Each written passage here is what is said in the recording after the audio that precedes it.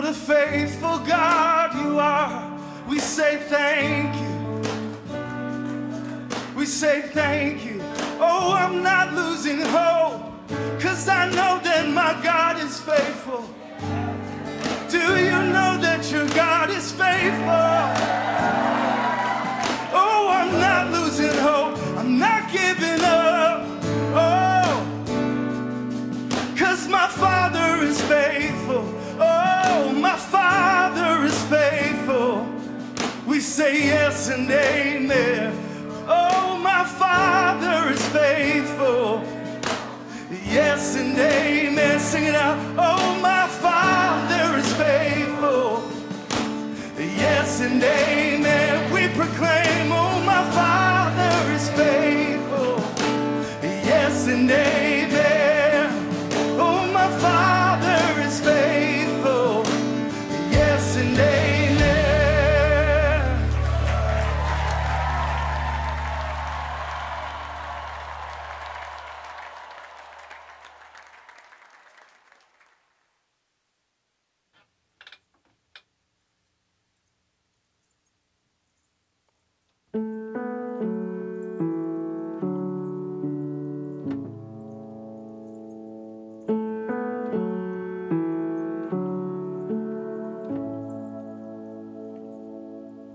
All the poor and powerless, and all the lost and lonely, and all the thieves will come confess and know that you are holy, and know that you are holy. And all will sing out hallelujah, and we will cry out hallelujah.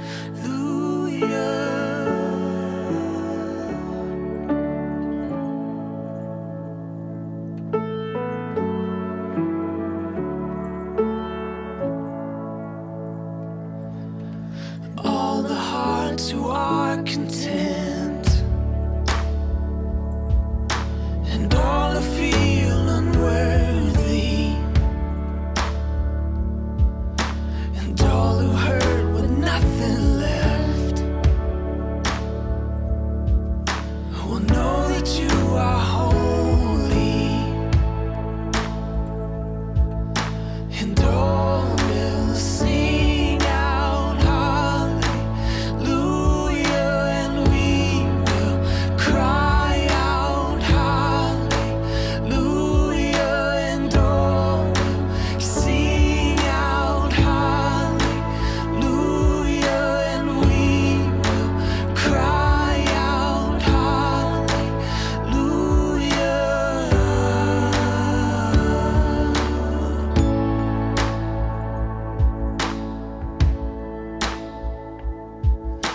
Shout it, go on and scream it from the mountains.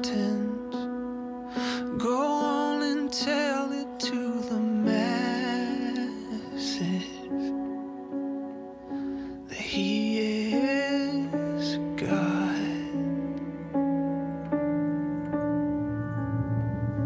Shout it, go on and scream it from the mountains. Go on and tell it to the masses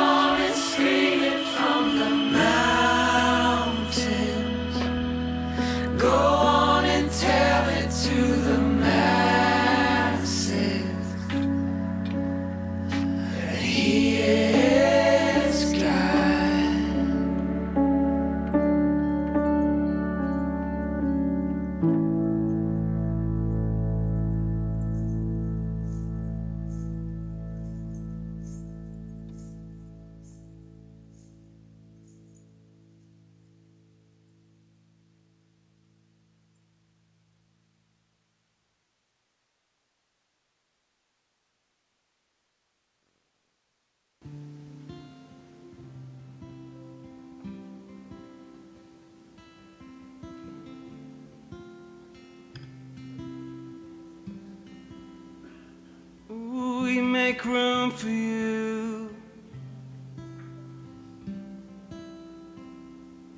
Oh, we make room for you. Oh, we open up our hearts. Have your way in us.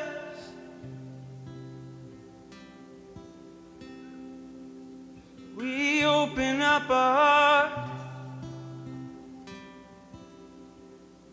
Have your way in us. Oh, whatever you want to say.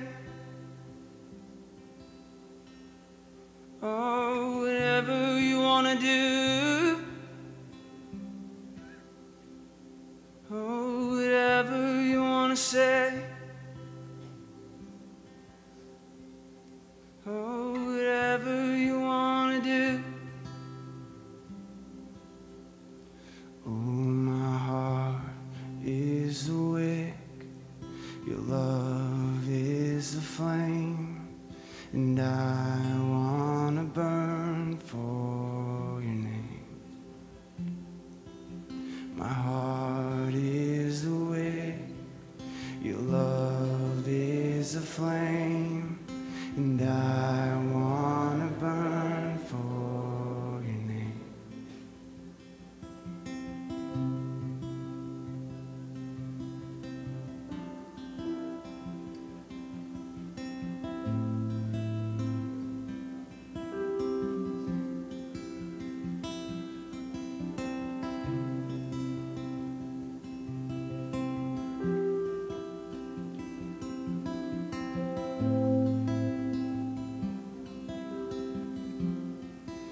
Oh, and I wanna burn, burn for you, only you, only you. I wanna burn, burn for you, only you, only you. Oh, 'cause my heart is the wick, love is the flame, and I wanna burn for your name. My heart is the wick, your love is the flame, and I wanna burn for your name.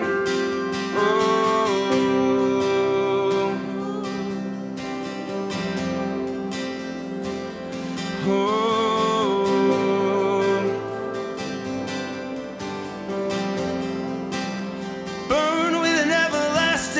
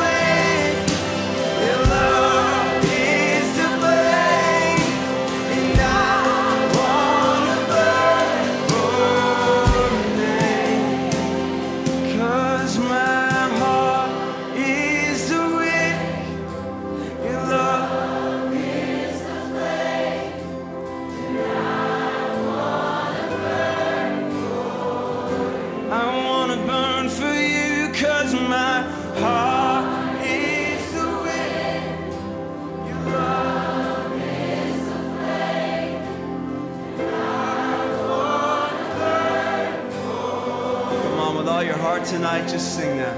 Oh, my heart is awake. Love is the flame. I want to burn for your name. Oh, my heart is awake. Love is the flame. I want to burn for your name.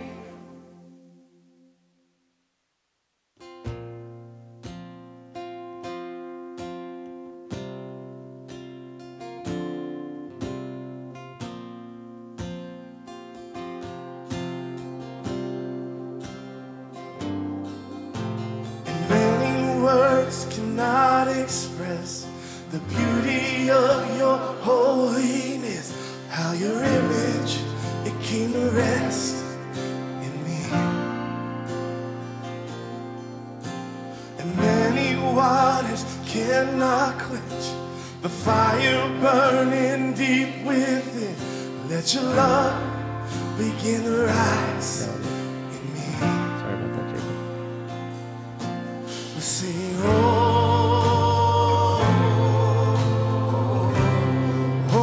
let it. Am I loud out there, you guys? Yeah, a little. Okay. Okay, cool. Does that thing fit in there? Technical difficulties. Well, hey, welcome to Metanoia Community Church, Olivehurst. Glad you guys are here today. If this is your first time, we have welcome cards that you could fill out. Also, if you want to text welcome to 530-290-8488. You'll hear me say that a lot if you're here more than once. But it's just a way for us to stay connected with y'all.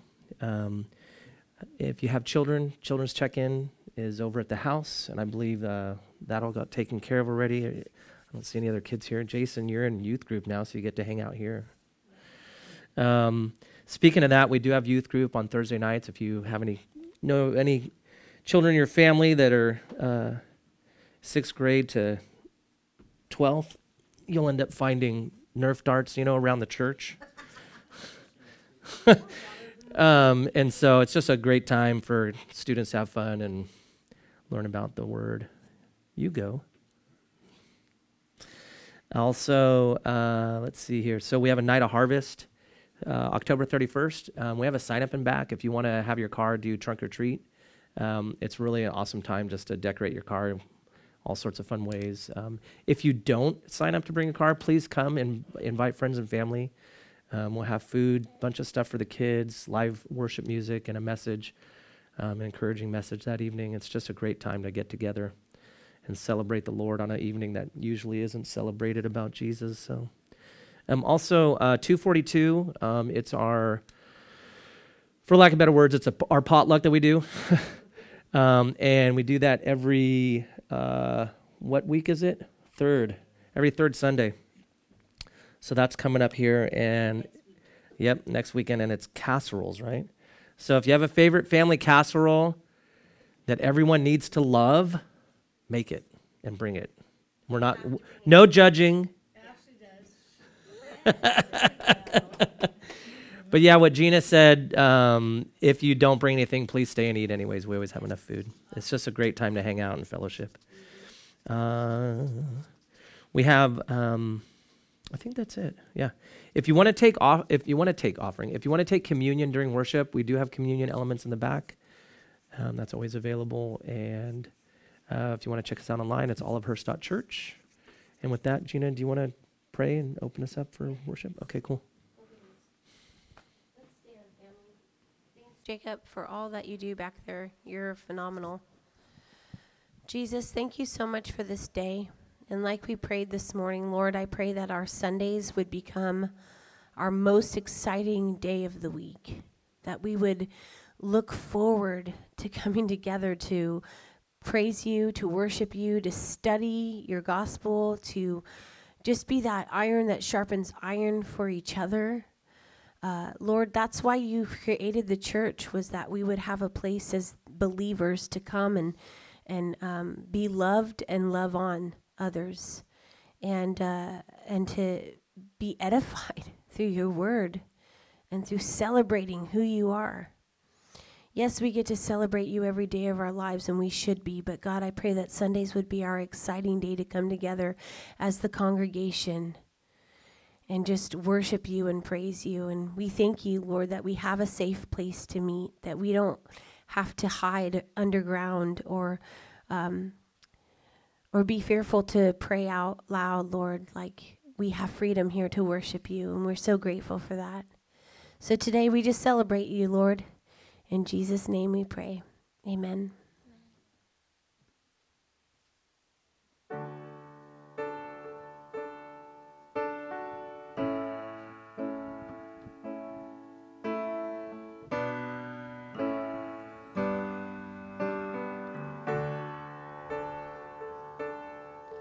Whom the sun sets free, oh, is free indeed.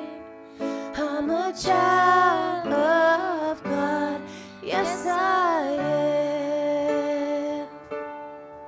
Whom the sun sets free, oh, is free indeed.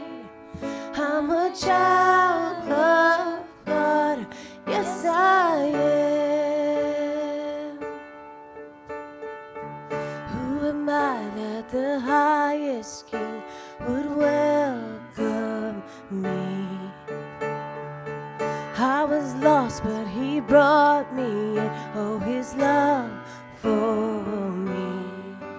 Yes, his love for me. Whom the sun sets free, oh, is free indeed. I'm a child of God, yes I am.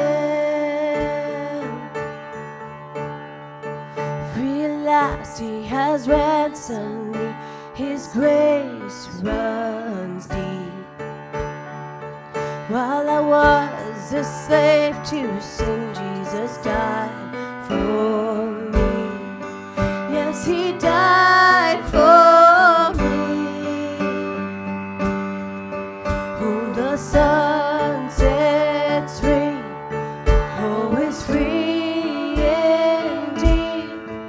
I'm a child of God, yes I am.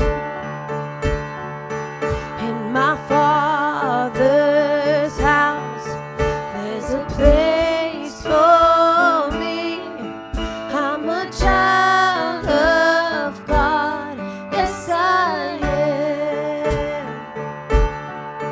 Oh, I'm chosen, not forsaken. I am who you say I am. You are for me, not against me. I am who you say I am. I am chosen, not forsaken. I am who you say I am. You are for me, not against me. I am who you say I am. Whom the sun sets free, oh, is free indeed. I'm a child of God, yes I am. Whom the sun sets free, oh, is free indeed. I'm a child of God, yes I am. In my Father's house, there's a place for me. I'm a child of God, yes I am.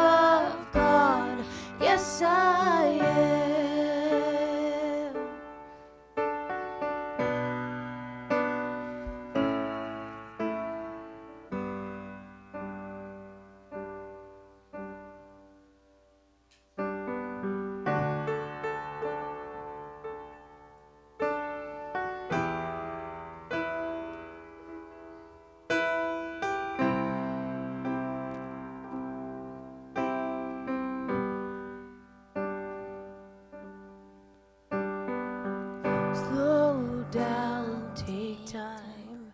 Breathe in, he said. He'll reveal what's to come.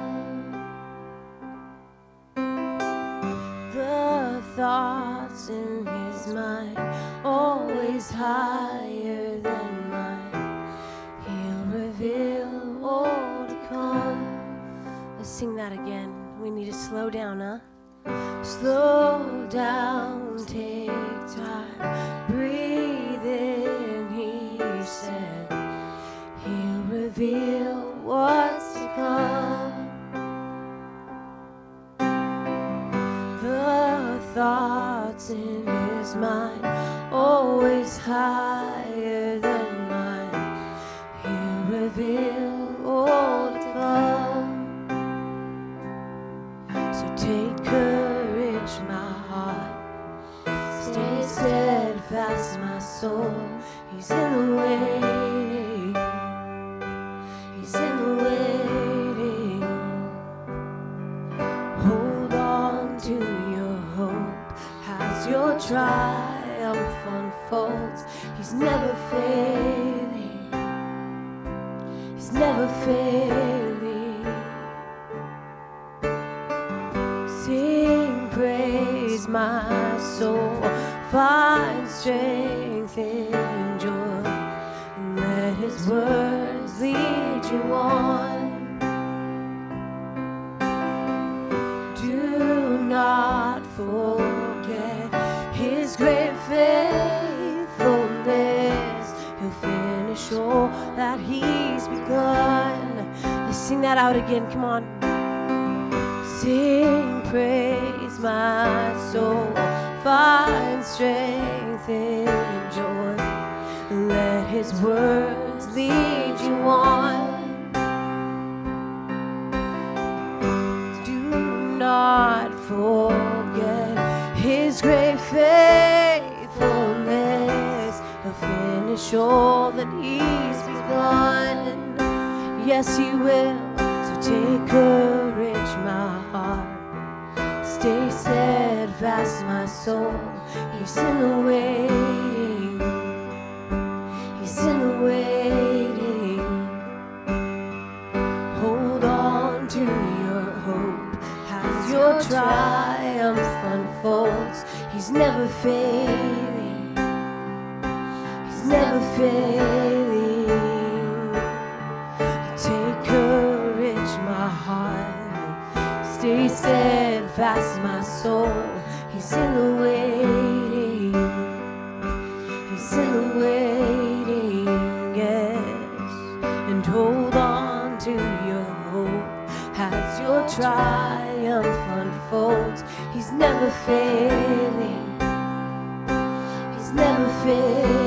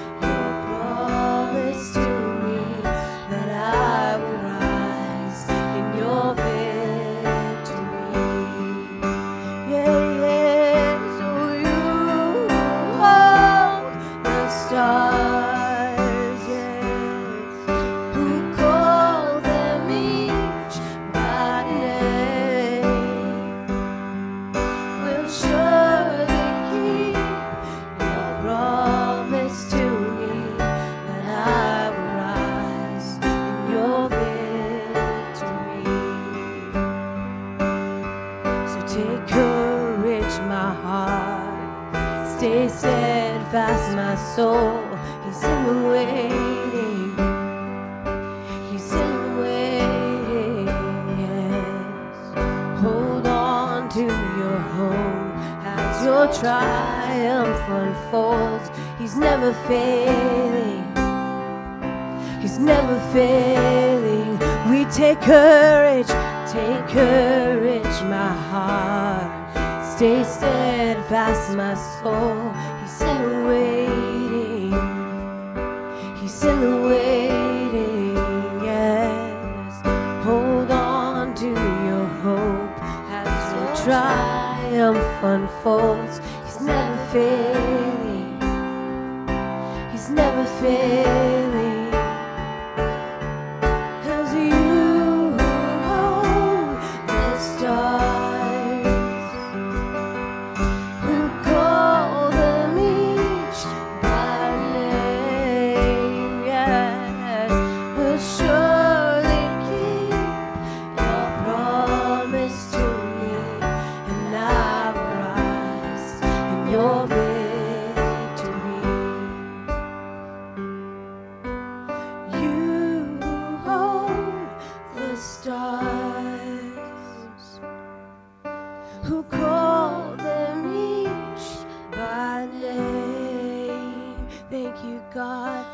Surely keep your promise to me that I will rise in your victory.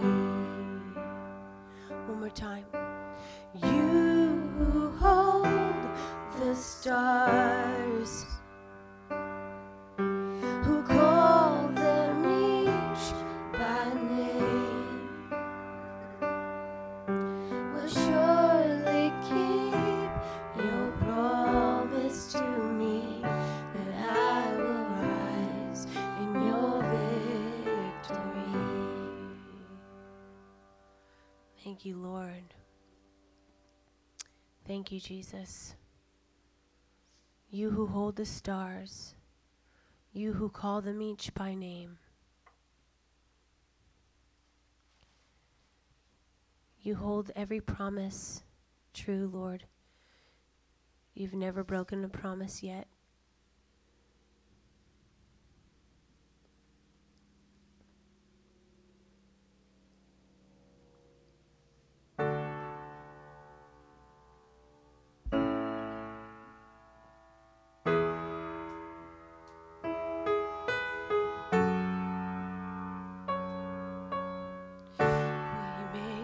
Miracle worker, promise keeper, light in the darkness, my God, that is who you are. Waymaker, miracle worker, promise keeper, light in the darkness, my God, that is who you are. You are here, moving in our midst. I worship you. I worship you. You are here, working in this place. I worship you. I worship you. 'Cause you are waymaker, miracle worker, promise keeper, light in the darkness, my God, that is who you are. Waymaker, miracle worker, promise keeper, light in the darkness, my God, that is who you are.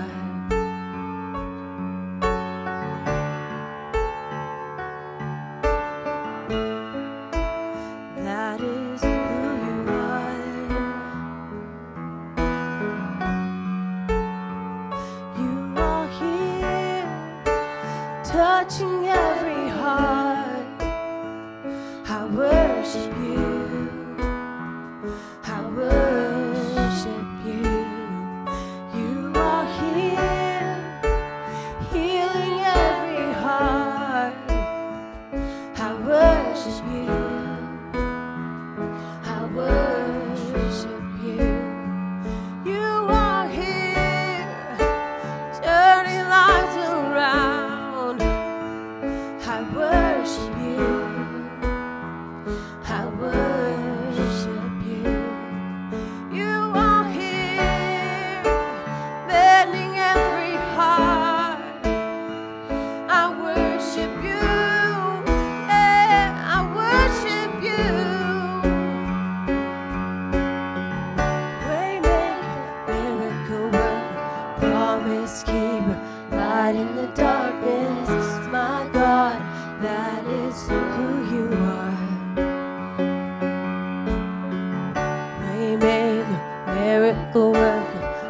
promise keeper, light in the darkness, my God, that is who you are. Oh, that is who you are.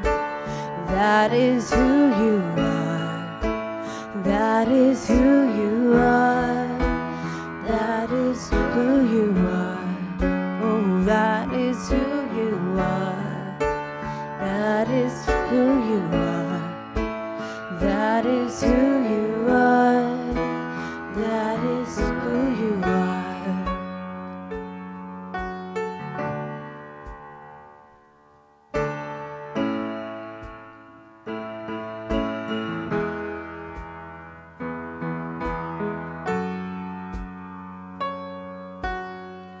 Even when I don't see it, you're working.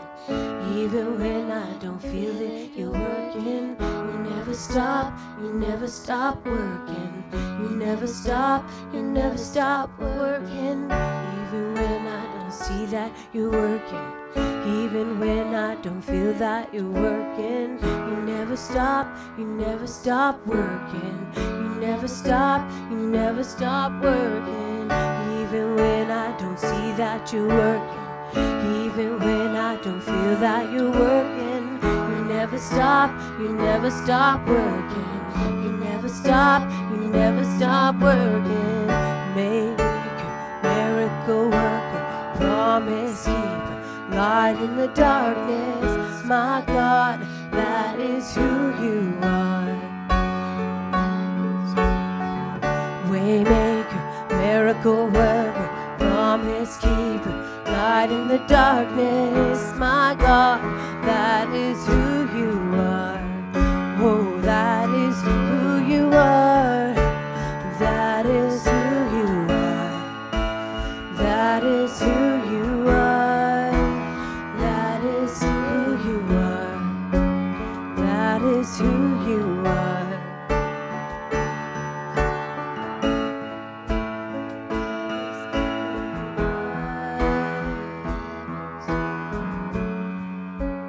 That is who you are. That is who you are. That is who you are.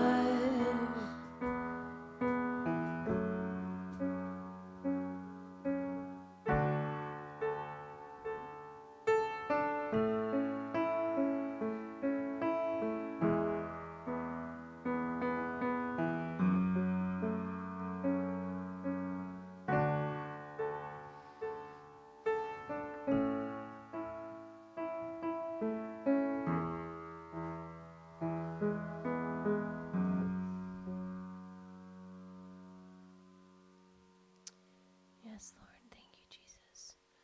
Thank you, Father God.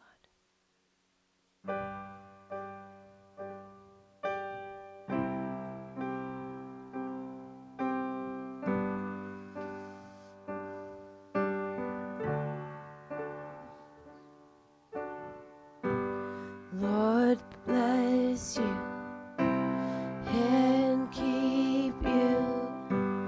May his face shine upon you and be gracious to you. Lord, turn his face toward you and give you peace. You sing it again, church. Lord, bless you and keep you. Make his face shine upon you and be gracious to you. Lord, turn his face toward you and give you peace.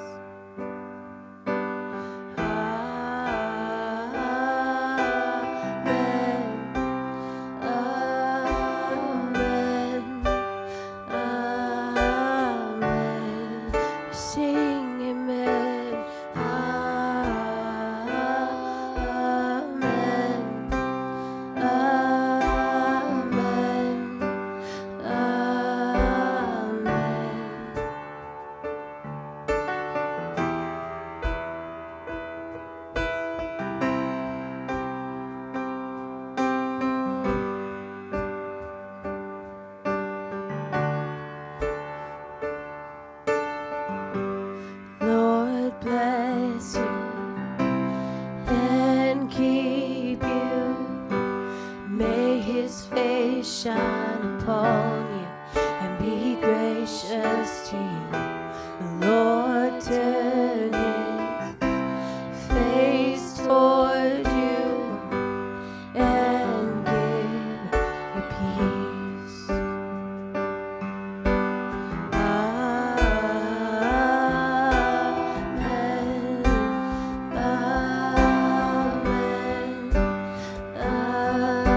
Amen. We sing it.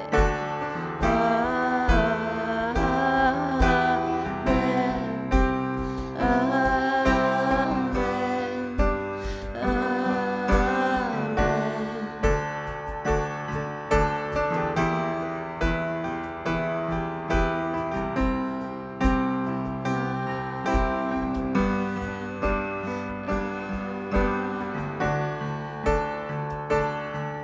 His favor be upon you and 1,000 generations, and your family, and your children, and the children, and the children. May his favor be upon you and 1,000 generations, and your family, and your children, and the children, and the children. May his presence go before you and behind you and beside you, all around you and within you. He's with you, he's with you. In the morning, in the evening, in the coming, and you're going, and you're weeping and rejoicing. He is for you, he is for you.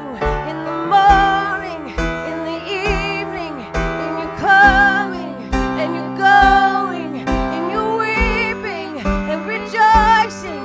He's for you, he's for you.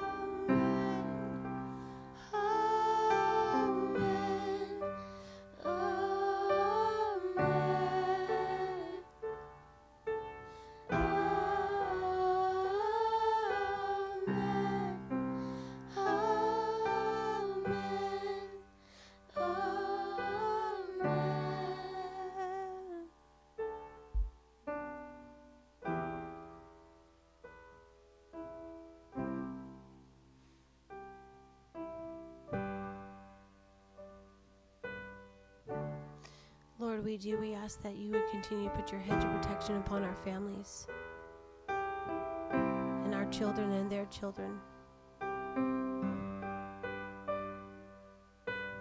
God, and as we continue to study your word together and worship you through the studying of your word, Lord, I pray that that what you have for us today wouldn't just come and go, Lord, but that it would stick with us. we would hear what you have for us today, Lord. I know, God, that no matter what our country's going through, or what our state's going through, Lord, that you are on the throne. You're the King of Kings and the Lord of Lords, and there's nobody in office that you don't know about first.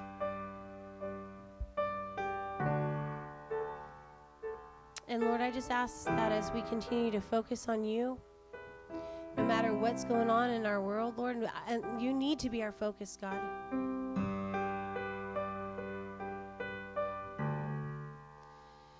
We would just cast all anxiety unto you. Cast all frustration to you, Lord.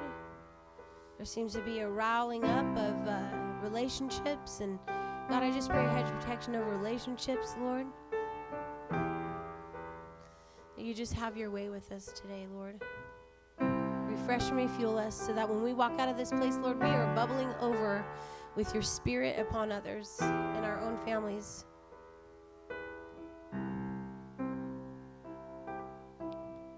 Thank you for Brian, and I ask that you just cover him, hide him behind your veil, Lord. Thank you for all that you're doing in us and through us. And we just praise you, Lord. In Jesus' name, amen. You can take a minute and say good morning to your brother and sisters and grab a cup of coffee. And good morning, Miss Patty. And service will begin in just a few short minutes, guys. Amen.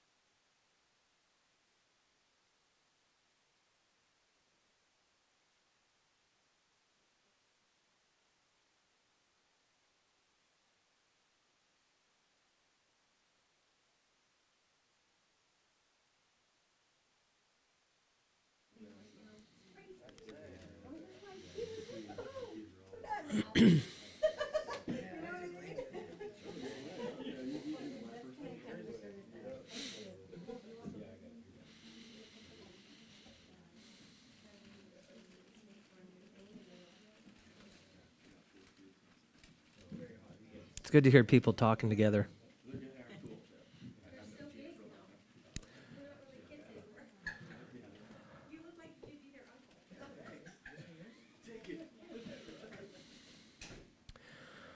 Well, welcome you guys. Man, it's always good to refocus. Worship music helps. Refocusing on the Lord. I'm going to, believe it or not, that makes a difference. Today we're going to be in Acts chapter 24, verse 1 through 27. And let's go ahead and pray. Father God, thank you for your word, that it never turns back void.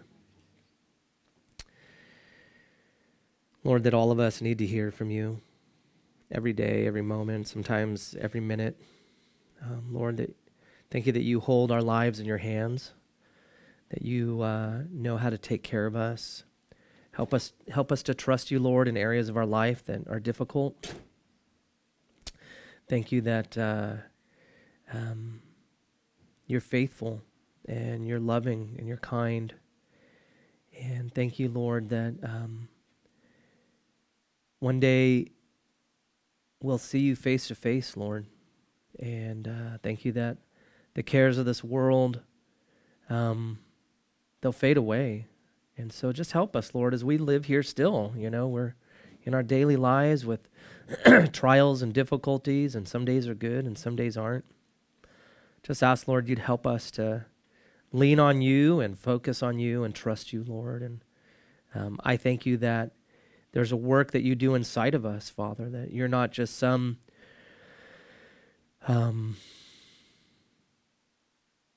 get help quick guru kind of process, Lord. You're not bound by man's intelligence. You're beyond our thoughts. You're beyond our own intentions. You know how to work within us, Lord.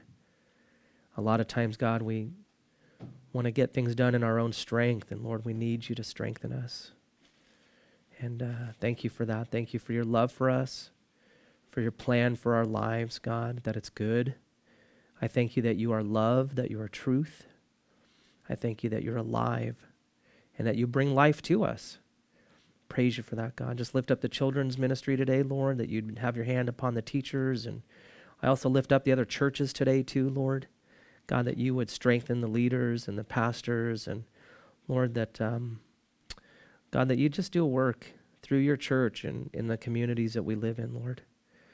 Just lift up the schools to you and all of those teachers, Lord, and that are there. You'd be with them, Lord. Thank you for the opportunity you gave us to serve them and continue to serve them in this community. And we just praise you, Lord. I pray that none of us would leave this place, myself included, missing out on what you have for us today, God. Just praise you and give you all the glory. In Jesus' name, amen.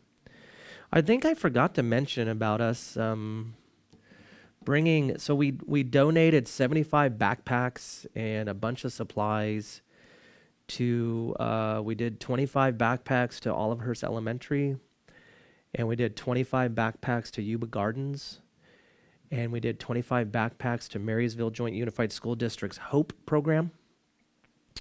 And if you're unfamiliar with that, their HOPE program actually serves homeless kids. And I found out that by the end of the school year, they have somewhere around 300 plus children that are either homeless or displaced, or just their families are moving between different places and they don't have school supplies or anything. So, and so I just wanted to let you guys know that everything that everybody brought in, it was like overwhelmingly appreciated by those that we were able to give it to.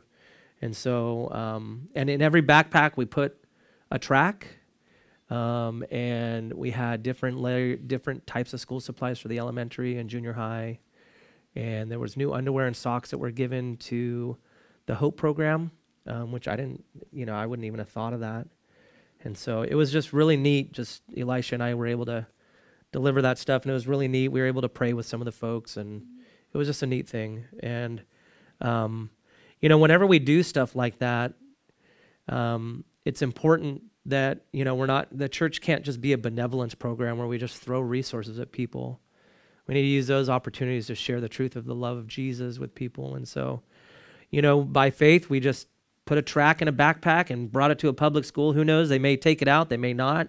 A kid may open it up and read it and come to know the Lord through it. And, we trust God with those things, We're called to just bring the gospel to people, and the Lord does the rest of the work.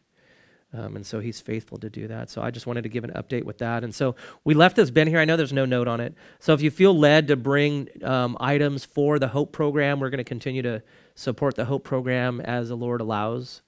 So just to keep, those connections with them. And so, yeah, it was just great. Thank you so much for everybody's support in that. It was really a neat thing. So Acts chapter 24, verse 1 through 27. So we pick back up here. We're continuing through Paul's trial, per se. And so I'm going to read Acts 23, verse 34 and 35 to kind of give context of what 24 and verse 1 starts in. And Acts 23, verse 34 and 35 will not be on the screen. I'm just going to read it, so if you listen. So, and when the governor had read it, let's see. When the governor had read this letter that was presented, I'll start in 33. When they came to Caesarea and had delivered the letter to the governor, they also presented Paul to him. So this is what had occurred in Caesarea. And when the governor had read it, he asked what province he was from. And when he understood that he was from Cilicia, he said, I will hear you when your accusers also have come. And he commanded him to be kept in Herod's praetorium. So, bring you up to speed. In chapter 23, Paul's in Jerusalem, and these Jewish folks from Asia started a big deal going on against him, and then the Pharisees and Sadducees wanted to do away with him because they believed Paul was speaking against God's will for Gentiles to be Christians. And so there's all through Acts you see this dichotomy between the Jewish the Jewish leaders and Christians at the time. And so the book of Acts is the presenting of the gospel of Jesus Christ's gospel, Christianity from Jews over to Gentiles. If you aren't Jewish, then you're a Gentile, and that's just all it is. Jewish blood, it's what it's talking about, people groups. And so anybody who was not Jewish, customarily didn't follow, the Old Testament laws and didn't follow God, and they had pagan idols and all sorts of different things. And the Lord took this guy, Paul, and transformed his life from being an accuser and murderer of Christians to being this person who was presenting the truth of Christ to the Gentiles and to the world, really. And so the Lord used him really to plant churches all throughout Asia and different parts of the world in that era. And so when he came back to Jerusalem, the leaders in Jerusalem, they didn't want to have anything to do with him. In fact, they wanted to kill him. And there was a bunch of men that actually made a pact to not eat or drink anything until they killed Paul. And so Paul also was a Roman citizen, and so this came out during this trial in Jerusalem. And remember that in that era, that the Romans were the governing organization over Jerusalem. They were the ones in governmental power at the time. Even though the Jews had their own rules and laws that they functioned under, the Roman rule was actually the heavy hand that kind of kept the peace. And so per se. And so we find now that Paul was brought to trial in Jerusalem, and then the person who was the person who was overseeing that area of Jerusalem found no fault in Paul, but yet he wanted to make sure that Paul, literally, it said that he wasn't torn in two during this riot, during this the first trial underneath the Jewish guidelines of having a trial. And so now they take Paul and they travel with him under heavy guard to Caesarea, and now he's in front of Felix. And Felix is the governor of Judea, and he's a higher up rank than the other commander. And so we pick up now in verse 1 of Acts chapter 24. And it says, now after 5 days, Ananias the high priest came down with the elders and a certain orator named Tertullus, these gave evidence to the governor against Paul. And so we know that Paul was there for 5 days prior. So these men, it took them however long to get from Jerusalem to this area. Caesarea. And so now we see here Paul's accusers, they come, and Tertullus was like a lawyer, okay? And so he was going to speak on behalf of the high priest and the elders and the Jews that wanted Paul to be destroyed. And the reason why they wanted Paul destroyed is they didn't want to hear, again, that people could come into a relationship with God that were Gentiles. And they also didn't really believe that Jesus, when he came, that he was the Messiah. I mean, this is the same group that, cried out, crucify him, release Barabbas, if you know anything about Jesus's trial. And the same anger and hate towards the gospel of Jesus Christ was going on here as well towards Paul. And so Paul, knowing that God was going to take him to higher up people to be in regards to speaking before kings. And so really there's kind of an underlying thing here. We could look at this and we could see that Paul's life is, at stake, and he's on trial, and we can get, woe is me, Paul's having a big problem here. But the reality is that the Lord is using this situation to place Paul in the governor's life, which is Felix. So verse 2-4 says this, and when he was called upon, so Tertullus was called upon, he began his accusation saying, seeing that through you we enjoy great peace and prosperity is being brought to this nation by your foresight. We accept it always and in all places, most noble Felix, with all thankfulness. Nevertheless, not to be tedious to you any further, I beg you to hear by your courtesy a few words from us. So Tertullus speaks in such a way in his opening statement. He's basically, Felix, you're the best. You're amazing. You're this greatest guy ever. He's just stroking his ego. And the reality is that the Jews really didn't like the Romans, and the Romans hated governing them. And so this whole thing that Tertullus opens up with, it's just stroking Felix's ego. He went way over the top in regards to an opening statement. And then Tertullus continues in verse 5. He says, for we have found this man a plague.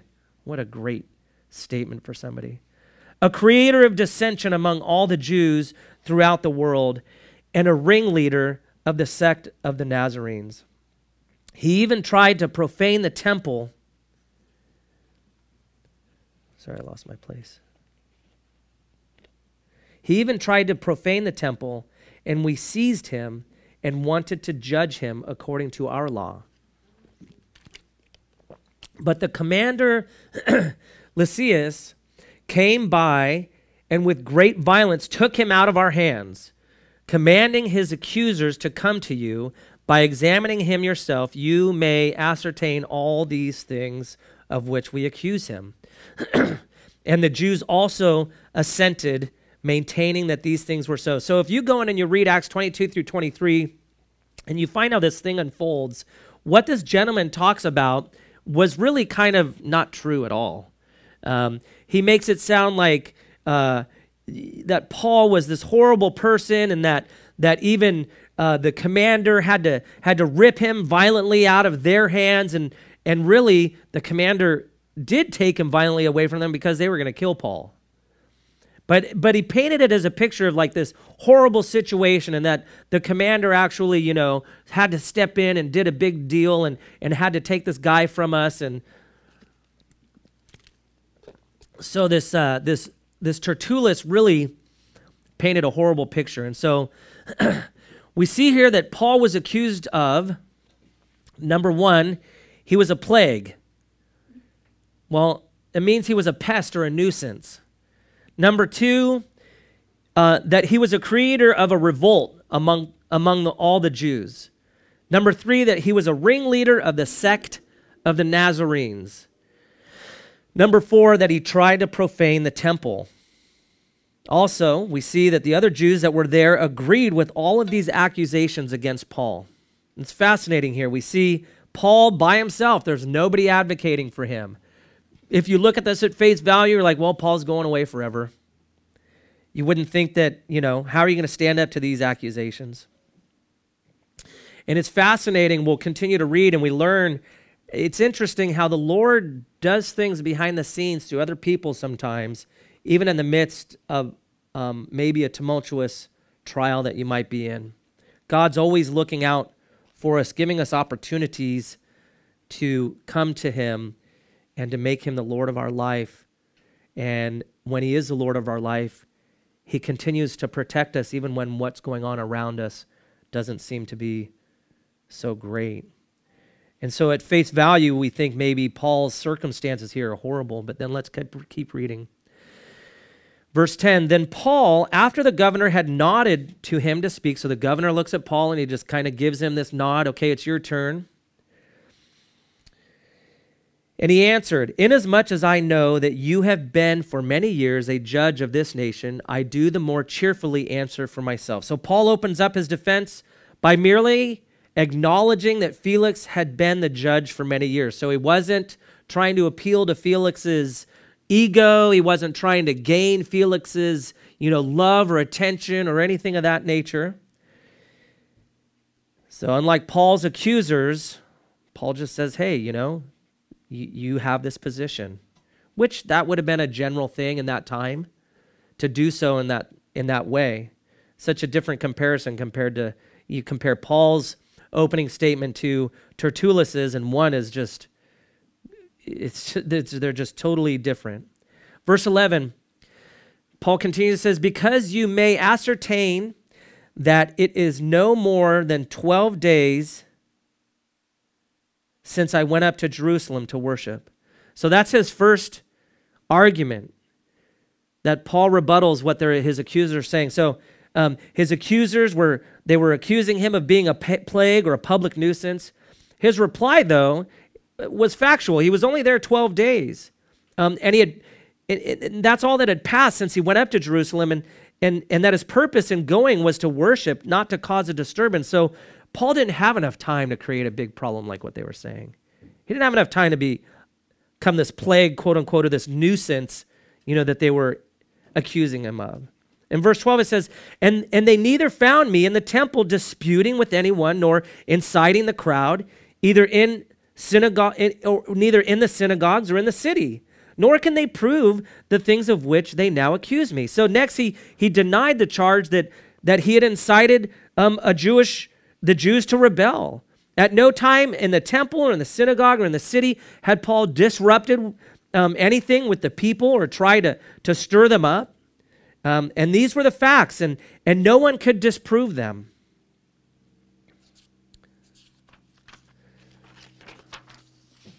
Verse 14 says, but this I confess to you. And Paul continues to say, he's giving his account to Felix, and these other Jewish leaders are there.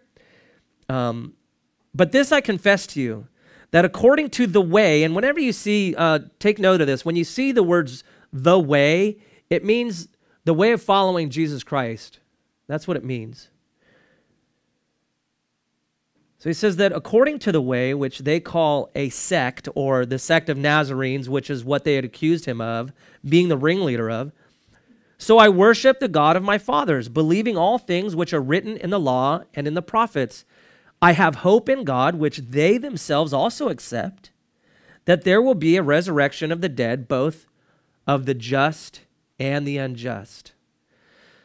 So Paul didn't deny their accusation of him being the ringleader of the Nazarites, of the Nazarenes. Nazarenes being set apart. Nazarenes were a group of people that were set apart, dedicated to worshiping God with their life. And so he didn't deny that. But also, he states here that he serves the God of the Jews, believing all things pertaining to the Old Testament. So he's making a statement, hey, I serve the God of the Old Testament, which is what these men serve as well. But then we see here in verse 15, Paul referencing his belief in the resurrection of the dead, and that the Jews that were Pharisees, so you had Pharisees and Sadducees, and I had mentioned this in the sermon last week, that they had different belief systems. They had different theologies, and the Pharisees believed in the resurrection of the dead, and the Sadducees did not. And so you see him giving this statement about, but that they believed also in the resurrection of the dead as well.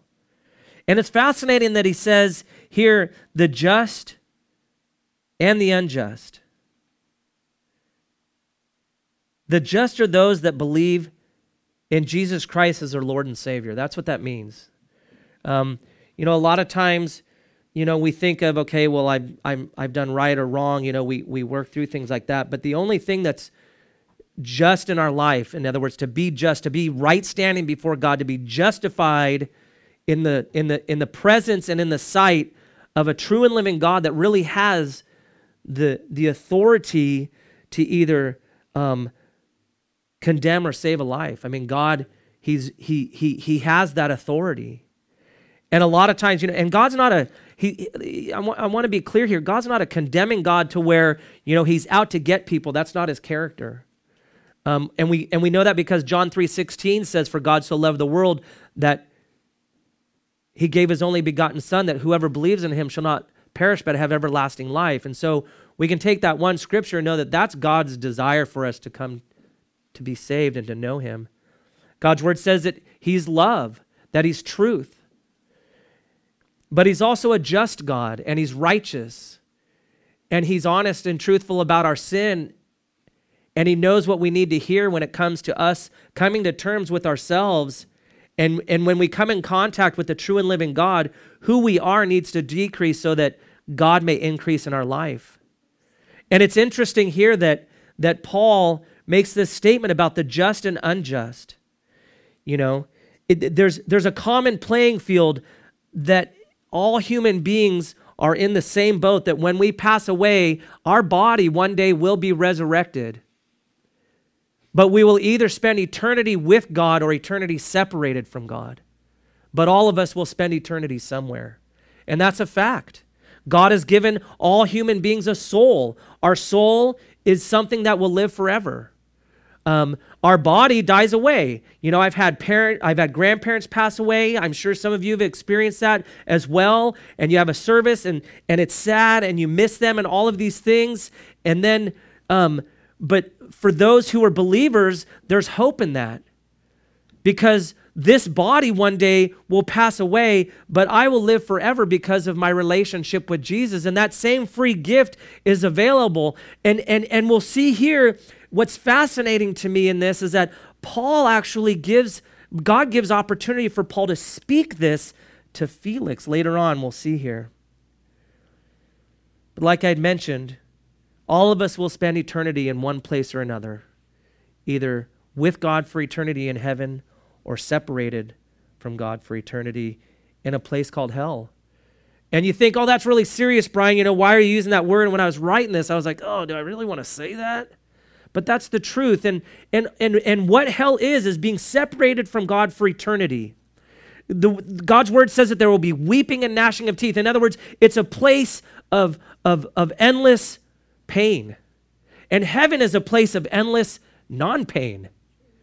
It's a place of joy and love and peace. It's a place of amazement that I can't even explain what it is here. Human words have tried to explain what heaven is like throughout all of mankind, and we've barely scratched the surface because it's going to be so magnificent. It'll be unlike anything any of us have ever experienced in our lives. And we'll be able to spend eternity with God who loves us and cares for us. Verse 16, we continue on, it says this, Paul is saying, this being so, I myself always strive to have a conscience without offense towards God and men. And this verse really stood out to me. It's interesting how Paul always made it a point in his life to make sure that his life not only lined up with Christ, lined up with God's word, lined up with who this character of God was, that his life was right before God. He strived for that. And yes, I say that word strive because God places a responsibility on us to act. We can't just read the Bible and go, okay, yeah, whatever. God calls us to a place where we actually have to take a step into obedience to what God calls us to be and who he wants us to be. Yes, sometimes it doesn't make sense, but we still need to make that step. And so we see here that Paul, his life always lined up with Christ, and also his life was not offensive to those around him. And that was convicting for me. I was like, wow, okay, so he not only strived to have a clear conscience without offense towards God. How many of us in our life, we could say, oh, I'm serving God, but yet we have this trail of wreckage in our relationships with people sometimes. You know, and that could be on a daily basis. We can struggle through things and not be able to communicate well. I use my marriage as an example. Gina and I, we're both Italian, and we're both leaders. And it's a bad mix sometimes because we both see what we want to have happen and we both argue about it. And then we have to be willing to give to each other. We have to be willing to forgive when we don't want to. We have to be willing to love when we don't want to. We have to be willing to let God in the middle of when we're frustrated with each other. If we're not willing to do that, then we're not really living out what we say we are. And it's very difficult to be that way. It literally goes against everything that we are as human beings, because as human beings, we want to be self-sufficient, we want to be right, we want to be operating in our own strength. I mean, that's the way we are. We're made that way. That's why men can build skyscrapers and boats and cars, because we have this ingenuity to make things. But when it comes to our relationship with God, God wants to make us, and he wants what we can do to die. He wants us to die. He wants us to let go of all of these things and let him be the Lord of our life. Let him be the power of our life. Let him be the power in our weaknesses. And that doesn't make any sense to me as a human being. And so sometimes I feel like I'm always in that place of, it's the same thing over and over again. All right, Lord. All right, Lord. All right, Lord. And my children are probably like, yeah, all right, Lord. You know? And it can be difficult. But I see this here where Paul's like, he strived to make sure that to have a conscience without offense towards God and without an offense towards men. And so don't ever separate your relationship with God from your relationship with human beings. Because if you think about it, God's whole passion in life is human beings and how we interact with each other. He loves us. And he knows how important we are with each other. God loves us. He loves our families. He loves our relationships. And yes, they are difficult. But he has a plan. And you know how the saying goes. No, I'm not going to say that. That'd be off track. Sorry. So my question is to you guys is, how is your life today? Are you striving to be right with God and right with those around you in your home and in your workplace and in public? It's a real heavy question. Like I mentioned, this can be very difficult at times, and even nowadays with the way things are in government and the way things are in our society, and things are intense. They're different. We're in a different society than we were a year ago, 2 years ago. It's different. We're bombarded by so many things that can be fearful and frustrating and create anxiety and distrust and all these things, all these emotions that we can be carrying through our day just because of what's going on in the world around us.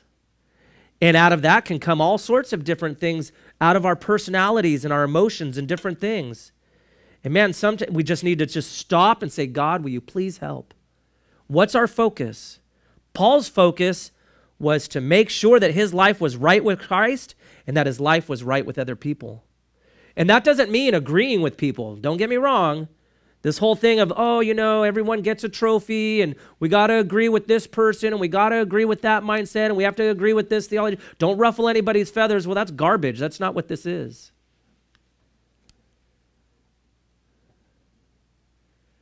We do need to love people, but we don't necessarily have to agree with people.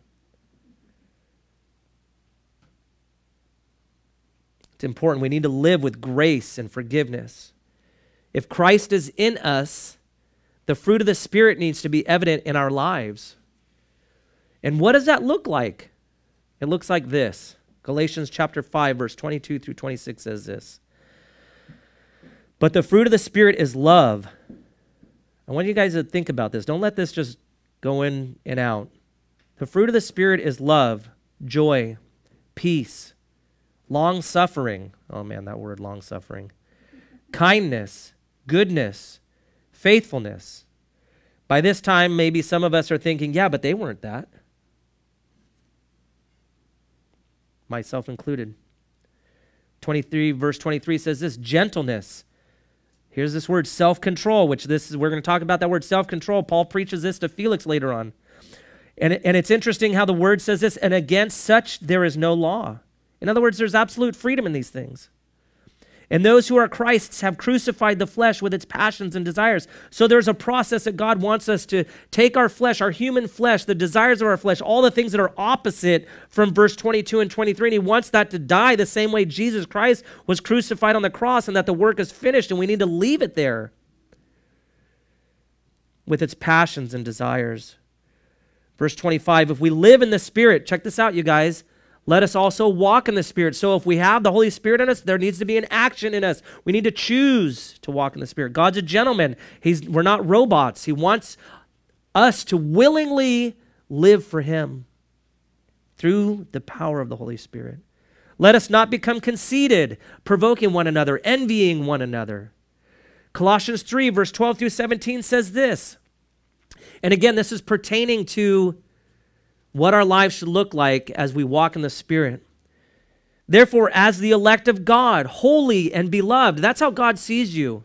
He sees you as holy, and he sees you as deeply loved. That's who he sees. When he sees us as holy and loved. It makes no sense to me because I see myself as fat and sinful. That's how I see myself. I don't see myself the way God sees me. And we have to let how God sees us filter what we think about ourselves. It's important.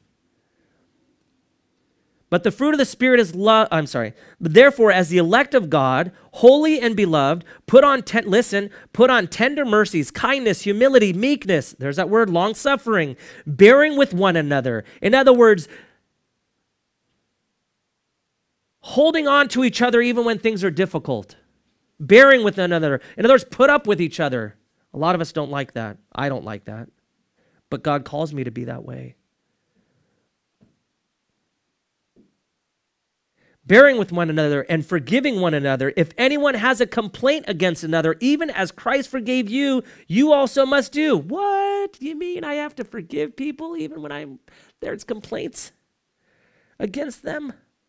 Even if anyone has a complaint against another, even as Christ forgave you, you also must do. I mean, I get through verse 13 here, and I'm like, I can't do any of this.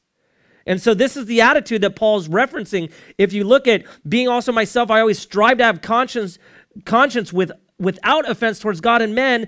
Galatians 5, verse 22 through 26, and Colossians 3, 12 through 17 is what it means to have a clean conscience towards other people. Verse 14 says this, but above all things put on, there's that word, love, which is the bond of perfection, and let the peace of God rule in your hearts. Man, this is so important. We need to have the peace of God be what dictates what happens within us. Let the word of Christ dwell in you richly. And let the peace of God rule in your hearts, to which also you were called in one body, and be thankful. Let the word of Christ dwell in you richly in all wisdom, teaching and admonishing one another in psalms and hymns and spiritual songs, singing with grace in your hearts toward the Lord. Whatever you do in word or deed, do all in the name of the Lord Jesus, giving thanks to God the Father through him. Now I'm going to be a little transparent. I saw this yesterday when I was studying, and I texted to my wife, and then, I failed at living this out. And it's just, and part of me is like, well, what's the point of even having the Bible if you can't live it out? That's what we want to do. We want to create accusations when we fail in these areas. But God wants us to see our failure and go, okay, Lord, I need your strength to be made perfect in my weakness. Because when we look at the Word of God, it's not, I can live up to this because we can't live up to this unless we have the power of the Holy Spirit guiding our lives. It's impossible. It's impossible to be a Christian without the power of God. It's not a get rich quick scheme. It's not self-help guru stuff. That's not what the Bible is. God's word is alive. In Hebrews, it says it's alive and sharper than any two-edged sword, and that's able to discern our thoughts and intents, even to between soul and spirit and bone and marrow. In other words, it pierces us deeper than anything ever possibly can. It's supernatural. And so when we want to see a difference in our lives, we need to rely upon the supernatural work of God's word in our life. And that's really difficult. It's very difficult. But God promises to carry us through. He's just waiting for us to be willing to say, okay, God, I'm done, and I want you to take care of this area. It doesn't always make sense. I mean, think about it. Paul here, his own people group, threw him, tried to kill him, right? And then the Romans, hit him, which they weren't supposed to do in the other chapters. And now he's here and he's in chains, all for just following God. But yet he was led by the Spirit and empowered by the Spirit to continue to love people, even when they were unlovable. Paul was the writer of Galatians and Colossians. I believe this came out of his experience in his life and the Lord moving through him and the Lord wanting us to know what it's like to actually love the way God loves. It doesn't make sense to us as human beings, but God knows how to make it happen. I've watched the Lord restore relationships. I've watched the Lord set people free from drug addiction and alcohol addiction and pornography addictions. I've watched God do miracles in people's lives. All of that's contrary to the human nature. Without the Lord, we have no barometer. We just want to do whatever satisfies our life. And that's how we are as human beings. You look at history. We see all that in history. You don't have to look at the Bible for that. Verse 17, now back in Acts chapter 24, after many years I came to bring alms and offerings to my nation.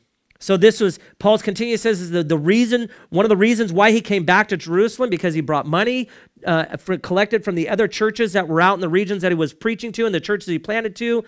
This was his last ministry journey. He was on his third one, and he came back and he had money for Jerusalem, for the church in Jerusalem, the Christians. 18:19, we see this, in the midst of which some Jews from Asia found me purified in the temple, neither with a mob nor with a tumult. They ought to have been here before you to object if they had anything against me. So the Jews from Asia were the ones who incited the riot against Paul when he was in Jerusalem. And Paul's saying, look, I was in the temple worshiping God. Paul had finished a purification process, and so there was nothing profane with him, and he wasn't doing anything wrong. So this fourth accusation of Paul having profaned the temple of God, Paul states that he was alone in the temple and that he had been purified from ceremonial defilements. So these accusers that were the Jews from Asia who caused this riot against him in Jerusalem, they should have been there, but they weren't even there at this trial in front of Felix in Caesarea. It's interesting. Those accusers weren't there, but the high priest was there with these other Jews that wanted to get rid of Paul. Verse 20 says this, or else, Paul continues, or else let those who are here themselves say if they found any wrongdoing in me while I stood before the council, in other words, while I'm here, unless it is for this one statement which I cried out. And so he goes and he says this, standing among them concerning the resurrection of the dead, I am being judged by you this day. In other words, he's saying the only thing I could have said that actually created a problem was that I made a statement about concerning the resurrection of the dead. In other words, everything else they're saying is wrong. And he turns this question to his accusers, and they can't state anything. They can't back up what they said. In other words, the things that they were, the things that they accused him of that were criminal were not true, and those things that were true were not criminal. So Paul stood there innocent. And this is interesting. The rest of this chapter is fascinating. So here's what happens. But when Felix heard these things, having more accurate knowledge of the way, being following after Jesus with your life, he adjourned the proceedings and said, when Lysias, the commander, comes down, I will make a decision on your case. So, Felix knew of the way, following the way of Jesus Christ. So he knew about Christianity. He had known about this most likely because of his wife, Drusilla, who was a Jewess, and she probably kept him up to date with what was going on with her people. Also, being a Roman official, he most likely investigated these things in private prior to this trial with Paul. Lysias is not mentioned anywhere in the Bible ever coming to Felix, so when Felix said that, it was probably just to buy time. You know, hey, we'll hear this more later on when the commander comes. Last week I mentioned to you that Felix was not a Christian. He was a heathen. He had no self-control. Later on, I'll give a description of his marriage with Drusilla and him. There was nothing good about this guy, okay? But it's fascinating, though, that you have a non-Christian heathen making a statement that he's done, find out that he was knowledgeable of the way. And so God can use any person to intervene in your life. And we have to note here that God took Paul from Jerusalem really to place him in Felix's life, and we'll see why here in a moment. Verse 23, so he commanded the centurion to keep Paul and to let him have liberty. Interesting. So he's a prisoner, but he has liberty. That's kind of fascinating, isn't it?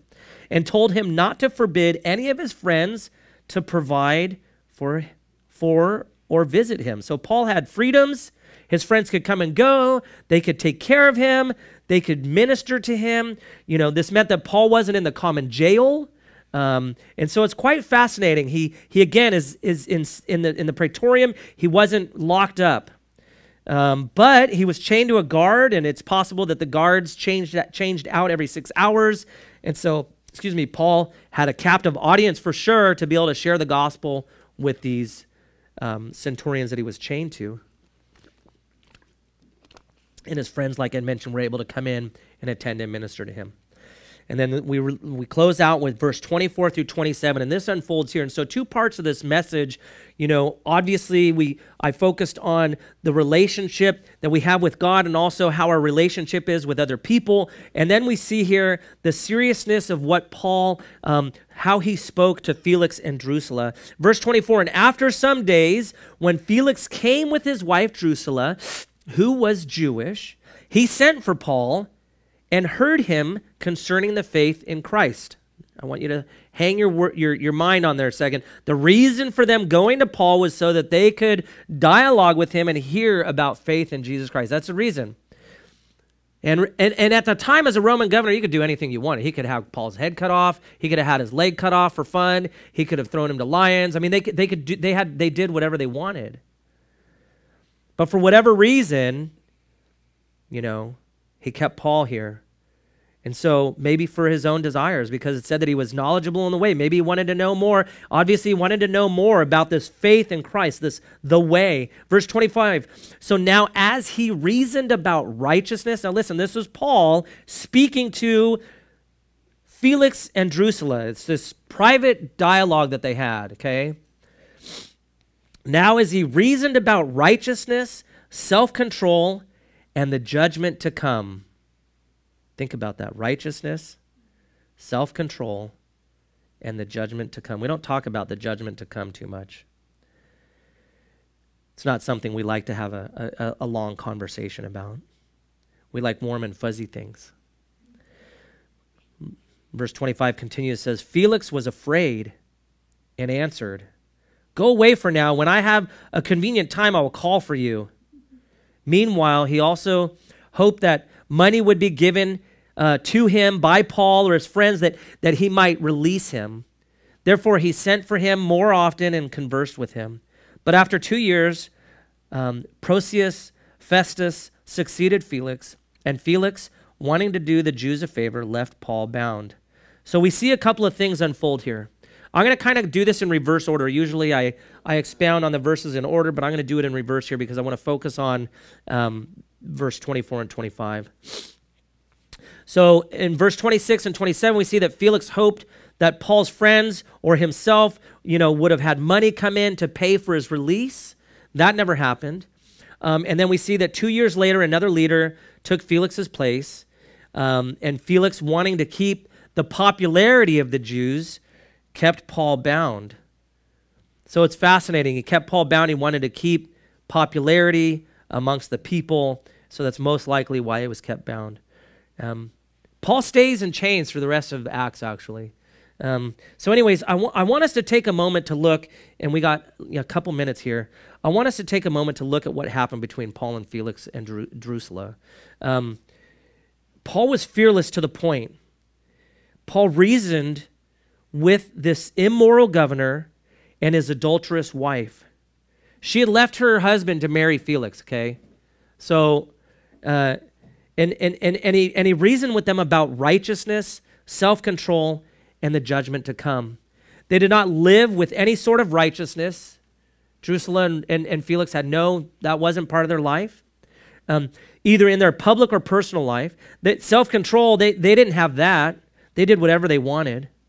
Like I mentioned, their present marriage was an example of having no self-control. They needed to, and this was Felix's fourth wife, I believe.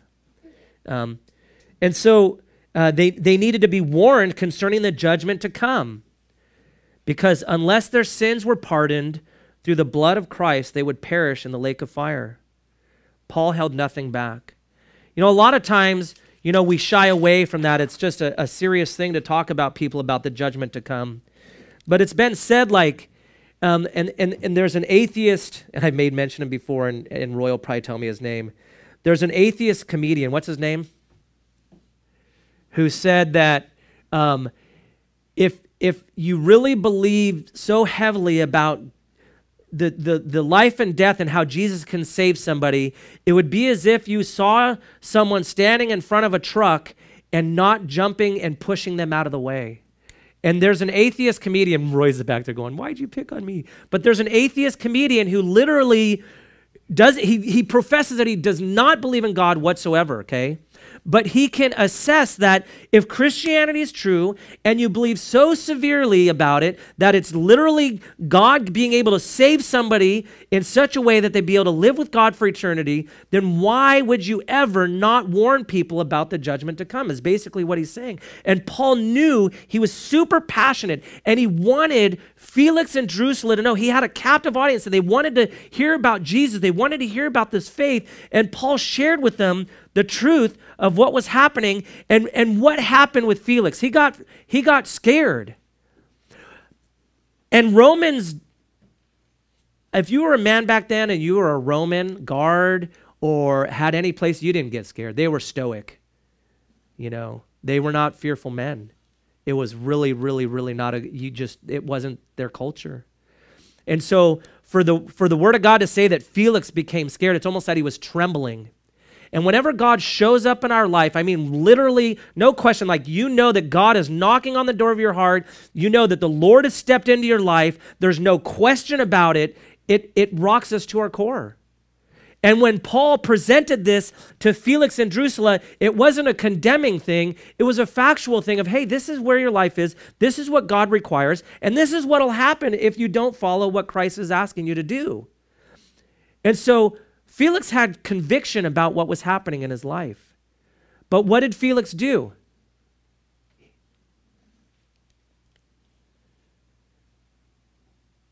He did what some of us do when somebody shares the truth of Jesus about sin and salvation and death and hell and all of these different things. Some of us, we write it off, we discount it, and we go on our day and we say, that was nice for you, thanks for sharing, go on, you can keep that. That's basically what Felix said. Felix did away with Paul. He said, go away. I'll come talk to you later on. He procrastinated. Don't procrastinate when Christ comes knocking on the door of your soul.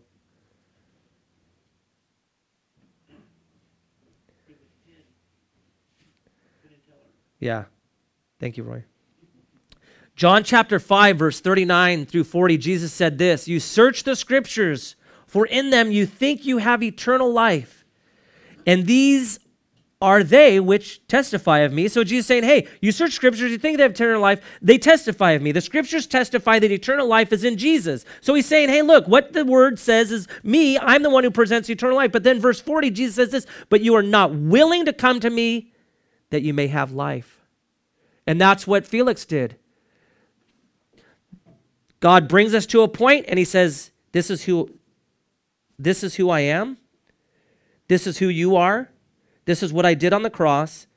I want to give you eternal life so that you might live with me forever in heaven and have peace. And he brings us to that point, and he bids you to come. He bids you to make a decision. And Felix walked away from it. There may be those of us like Felix that hear about Jesus Christ and his atoning work on the cross, his death, burial, resurrection, yet we walk away thinking there's another time for this decision to be made. Do not be like the person Jesus is referring to here that reads the scripture, that testifies of Jesus, but then not be willing to come to him. We all need to be willing to come to him. I'll close here in a second. I know I'm going a little over. 2 Corinthians chapter 6, verse 1 through 2 says this. We then, as workers together with him, also plead with you not to receive the grace of God in vain. In other words, don't just toss it away like brushing salt off your table after your meal. For he says, in an acceptable time I have heard you, and in the day of salvation I have helped you. Behold, now is the acceptable time. Behold, now is the day of salvation. If you have not made a decision for Jesus today, this is your day of salvation. Today's the day. Today's the day of salvation. Today is your day of salvation. Jesus Christ is asking you to come to him and to give him your burdens, to lay it all down, to leave it all at the cross, and to make him the Lord and Savior of your life. Maybe some of us need to rededicate our life to the Lord. Maybe some of us need to make an initial decision for the Lord, but today's the day of salvation. And this is what Paul presented to Felix, this governor. Romans chapter 10, verse 9 through 11 says this. And maybe you ask, Brian, how do I come to know Jesus? It says this, but if you confess with your mouth the Lord Jesus and believe in your heart that God has raised him from the dead, you will be saved. For with the heart one believes unto righteousness, and with the mouth confession is made unto salvation. For the scripture says, whoever believes on him will not be put to shame. What a promise. Whoever believes in Jesus will not be put to shame. That's a promise. God holds that. We don't. It's interesting how it says to confess with your mouth. In other words, there's something God's asking us to do physically.